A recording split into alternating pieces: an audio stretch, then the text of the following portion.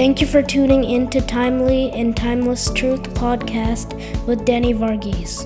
We hope and pray that you will be blessed by the hearing of the Word of God.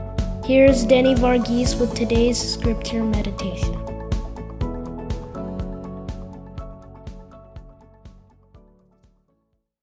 There was a man, not just any man. He was a king, a recently installed king, who made some choices, some resolutions, some decisions before he began to rule over the people and over the nation. Who is this king? We've all heard of him. We may have even read about these resolutions in passing, but may not have paid attention to them before. But it's worth noting them. It's worth paying attention to them. It is in the scriptures. It is in the section of the Psalms. It is in a short psalm of just 8 verses. And in that particular psalm of just 8 verses, there are 10 or so resolutions that this king has made, or is noted that this king has made.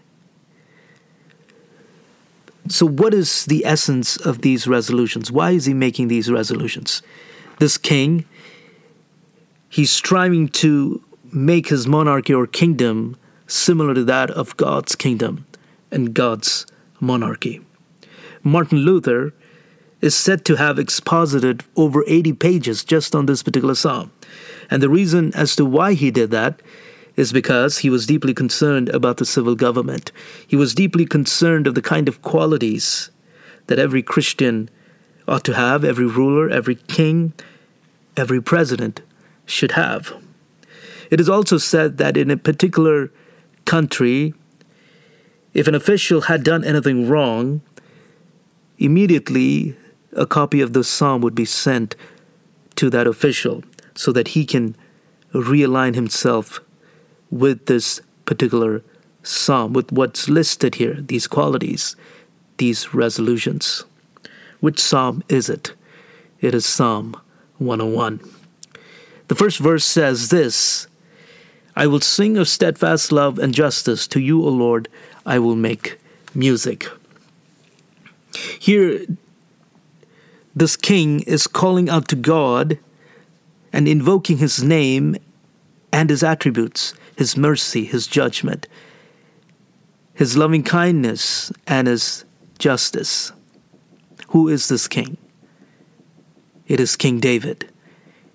It is a man who God testifies as a man after my own heart. He calls upon God. He calls upon his attributes before he begins to rule. And why is that? Because he wanted those attributes, the mercy and the judgment of God, to temper his administration as well. Because he had adoringly experienced that in God. And why is it that he calls upon both mercy and judgment of God? One person said it this way: God's mercy encourages the greatest of sinners to hope. God's judgment or justice forbids the best of men to presume. See, both go together, mercy and judgment, loving kindness and justice. And so David understood that. And so he wanted to have principles that were rooted in God, that were rooted in this kind of a balance that God had in how he would lead his monarchy and how he led his kingdom. Love, mercy, and justice and judgment are understood in light of each other. Here is David, after calling upon God and calling upon the attributes of God, he goes on to verse 2, and there he lists the first resolution. And what is it? He says, I will ponder the way that is blameless. I will ponder the way that is blameless. What does the word ponder mean? It means to meditate upon. It means to think deeply about something. It means to think long about something. What are some things that we think deeply about, that we meditate upon, that we consume our mind with? Here is King David saying, I will ponder the way that is blameless, that is righteous, that is good, that is not evil, that is most beneficial, that is good. A way that is blameless. He understands that to be a holy life. He understands such a life to be one that is lived wisely and ruled wisely. He understands that a holy life, a blameless life, is a wise life. And so the first resolution that he makes is, I will ponder the way that is blameless. I will think about, I will meditate upon that which is right, that which is blameless, that which is good. King David, he wanted his reign to be marked by these remarkable qualities that we are talking about here. The more he came into power, he understood that his character would be exposed. Isn't that true? The more a person comes into power, his true character is exposed. And so David understood that, and so he wanted to temper himself and his administration before he began to actually rule. Before he came into power, he wanted to correct, he wanted to adjust himself, he wanted to behave wisely. And so, after making this resolution, he says, "Oh, when will you come to me?" in the latter part of verse 2. He's saying, I need your presence, O God, for me to do that which is right. Would you cover me with your presence? Would you go with me? Would you guide me as I rule, as I am appointed king over this nation? It is only possible with God because he is that which is blameless. He is the one that is blameless. And so David calls upon God himself to come to him, his presence to engulf him. Next he says in the same verse, I will walk with integrity of heart within my house. I will walk with integrity of heart within my house. What does the word integrity mean? It can mean honesty, but it goes a little beyond honesty. It is when reality matches up with our words. It's when our actions match up with our words. It aligns. And so David is saying, I will walk with integrity of heart within my house. Notice he says, within my house. Not outside first, not in the public first, within my home, within my space, within my household. I desire to do that first, he says. He's striving to reform himself first because he understands that he cannot make a city, a community, a neighborhood, a kingdom, a nation any better if he does not know how to behave in his own house. Charles Spurgeon said it this way, what you are at home is what you are indeed. What we are at home is what we are indeed. What I am at home is what I am indeed. In other words, my true self is revealed at home, and that's who I am. It is hardest to live within our home. It's very easy to live outside. It's very easy to live in the public, but it's hardest to live in our own homes. It is in the home that God often transforms us, educates us, develops us, makes us who he wants us to be in how we deal with those that are within our home. It is the place of sanctification. Our homes are the places of sanctification. It is the training ground that God uses to develop each one of us, each one of our characters. And so David says, I will walk with integrity of heart within my house, not outside first, but within my house. And that is the second resolution that he makes. What is the next resolution? What is the third resolution that he makes? He says in verse 3, I will not set before my eyes anything that is worthless. I will not set before my eyes anything that is worthless. What are some of the things that we set before our eyes? What are some of the things that we look at just so easily now? What are some things that we set before our eyes? Why is it important that David says that I will not set anything before my eyes that is not worthwhile, that is worthless? I will not do that. Because he understands that it is through the eyes that the heart gets fed. So whatever is fed through the eyes, it's deposited into the heart. The Bible says, your eye is the lamp of the body. Whatever is fed through the eye, it goes to the heart. There are many wicked things that we can set before our eyes, and David understood that and knew that. The lust of the eyes, the lure of the world, all of these things are right before our eyes. But the question is, will we set our eyes on them? Will we gaze? Will we fix our attention on those things that are worthless?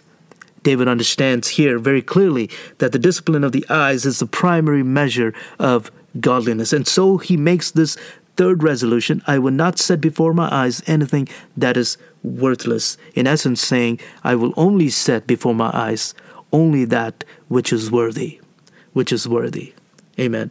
So here is King David making the same resolution, the same covenant that Job made, who said, I have made a covenant with my eyes. How many of us will make that resolution?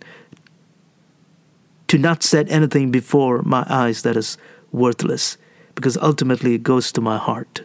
And what's in my heart is then how I act, is then what determines how I act and what comes out of me. That's the third resolution he makes. He says, I will not set before my eyes anything that is worthless. And then the latter part of verse 3, resolution number 4, he says, I hate the work of those who fall away. It shall not cling to me.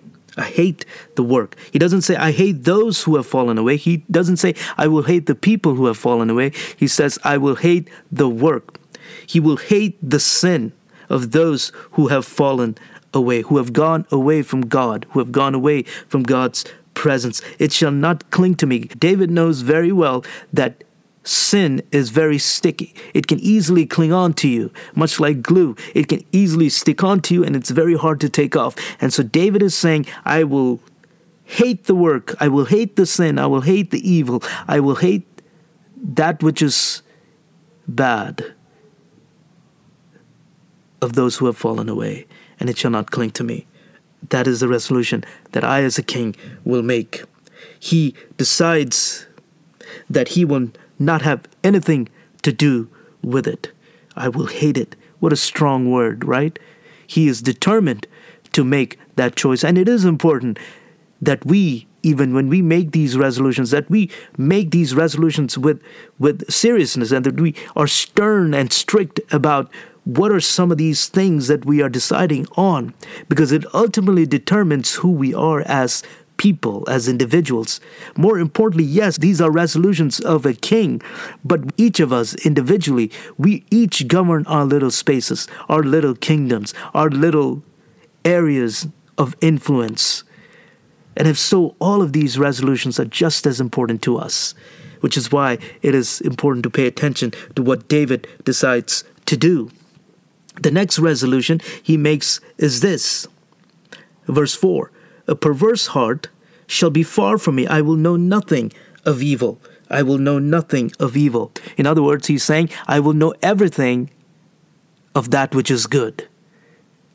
Similar to what he just said, right? I will not set before my eyes anything that is worthless.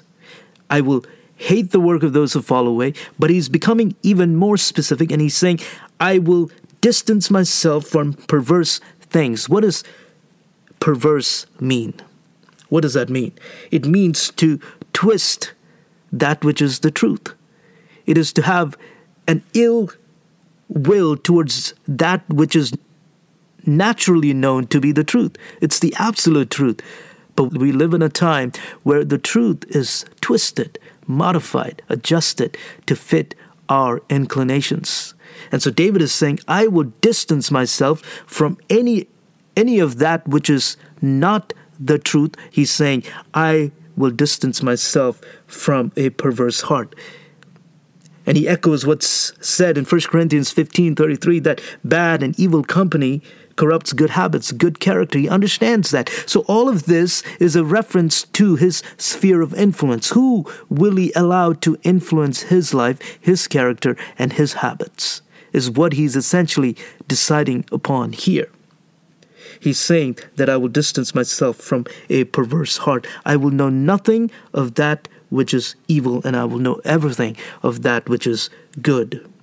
In other words, I will determine to only feed that which is good.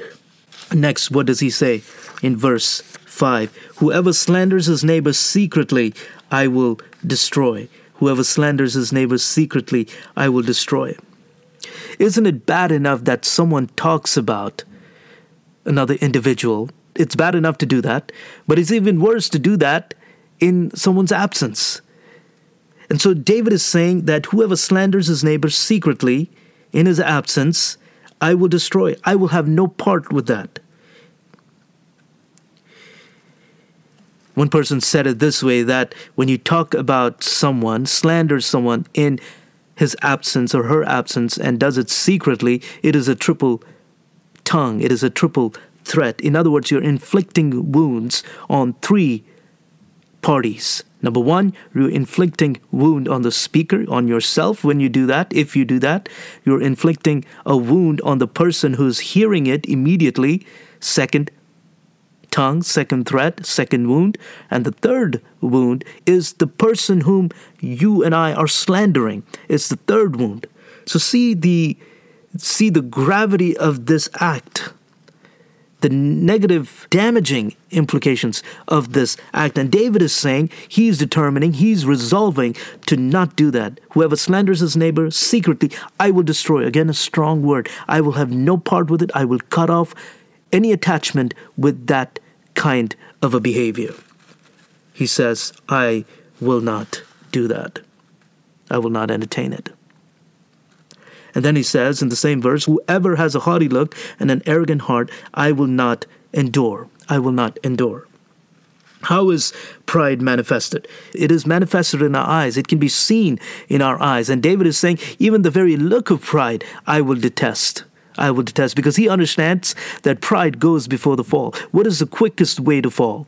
The quickest way to fall is to be prideful. And David is saying that I will have no part with those that have a haughty look and are arrogant in heart. I will not endure it. I will not even sustain an attachment to such a thing, even for a little while. I will not endure it. I will not take that on. It will have no part with me. And then he says in verse 6, I will look with favor on the faithful in the land, that they may dwell with me. In other words, he's saying that I will be careful as to who I appoint within my sphere of influence, within my circle of influence. I want to make sure it is those people that are faithful in the land that will dwell with me, that will be a part of me, the humble and not proud, the faithful and not proud. He who walks in the way that is blameless shall minister to me. He's saying the very people that I appoint, the very people that I associate myself with, I will make sure that they will help me grow. They will help me develop. They will equip me further, that they will make me an even better person, he's saying. That they will minister to my heart, that they will minister to me as iron sharpens iron. I will make sure that I only associate myself with those that will do that to me. What resolutions King David makes. Some very strong and bold resolutions that a ruler, that a king makes. Think about the impact of a ruler, of a king, who makes such resolutions. And notice the last resolution that he makes is, no one who practices deceit shall dwell in my house. Verse 7. No one who utters lies shall continue before my eyes. What is deceit? It just means lies, right? Anything that's deceiving, anything that is a lie, I will have no part with it.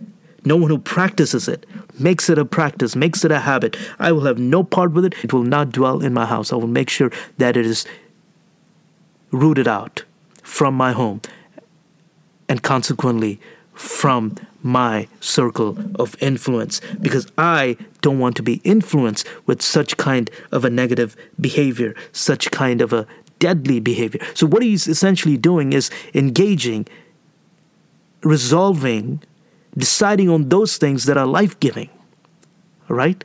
those resolutions that will give life to himself and to those that he comes into contact with, especially as a king. And he's saying, no one who practices deceit shall dwell in my house. No one who utters lies shall continue before my eyes. In other words, he's saying anything or anyone that practices deceit and continues to say lies are worthless. Because if you go back to verse 3, where he says, I will not set before my eyes anything that is worthless. And here is using the same phrase, before my eyes. He's saying, I will not set anything before my eyes that is worthless. And he gives a specific example of that in verse 7, saying, no one who utters lies will be set before my eyes, will be set in front of me. Because when I do that, it influences me negatively. And so he says, I will not do that because that is worthless. Finally, after making all these resolutions, what does he say? He says, verse 8, morning by morning, I will destroy all the wicked in the land, cutting off all the evildoers from the city of the Lord. He's determining to do this every single day. He's determining to renew these resolutions, the commitment to these resolutions every single day. And he has to do that. And we have to do that to make sure that we are in line with the resolutions and the decisions that we made. It is good to reflect on what are some of the goals and the decisions and the resolutions we've made to make sure that we are in alignment with them continually. And so David is saying, morning by morning, I will renew my commitment to these resolutions, and I will make sure that I will destroy, that I will have no part with wickedness, that I will have no part with evil, no part with unrighteousness. And I will take active and conscious actions to make sure that I cut off all the evildoers from the city of the Lord. That he would cut off all kinds of things that are evil, that are not good for the people, that are not good for himself. And he's making these resolutions in front of Yahweh. He's making these resolutions in front of God. He's making these resolutions as a loyalty to God first. He's making these resolutions because he wants to emulate the character of God. God himself in how he leads his people, in how he leads his kingdom. With the attributes of mercy and judgment, with the attributes of loving kindness, steadfast love, and justice. And that's how David wants to rule over his kingdom. But he understands very well that it begins privately. It begins in his home. He understands very well that private victories precede public successes, public victories. That a man ought to be victorious privately and secretly first before he or she can be victorious and successful in the public as God has intended or wants him to be or her to be. David understands that very well. So you and I, as we read these resolutions of King David and understand them and study them, understand that all of these apply to us as well in our spaces that we govern. How can we make an influence? How can we be a light to the world? How can we be more Christ-like? It is by doing these kind of things. Imagine a ruler, a king, a leader leading a people, leading a nation this way. Let's continue to ponder upon this psalm and make these resolutions gradually but surely so that we also can be an impact in the world, in the neighborhood, in the community in which we are placed. Amen. God bless you.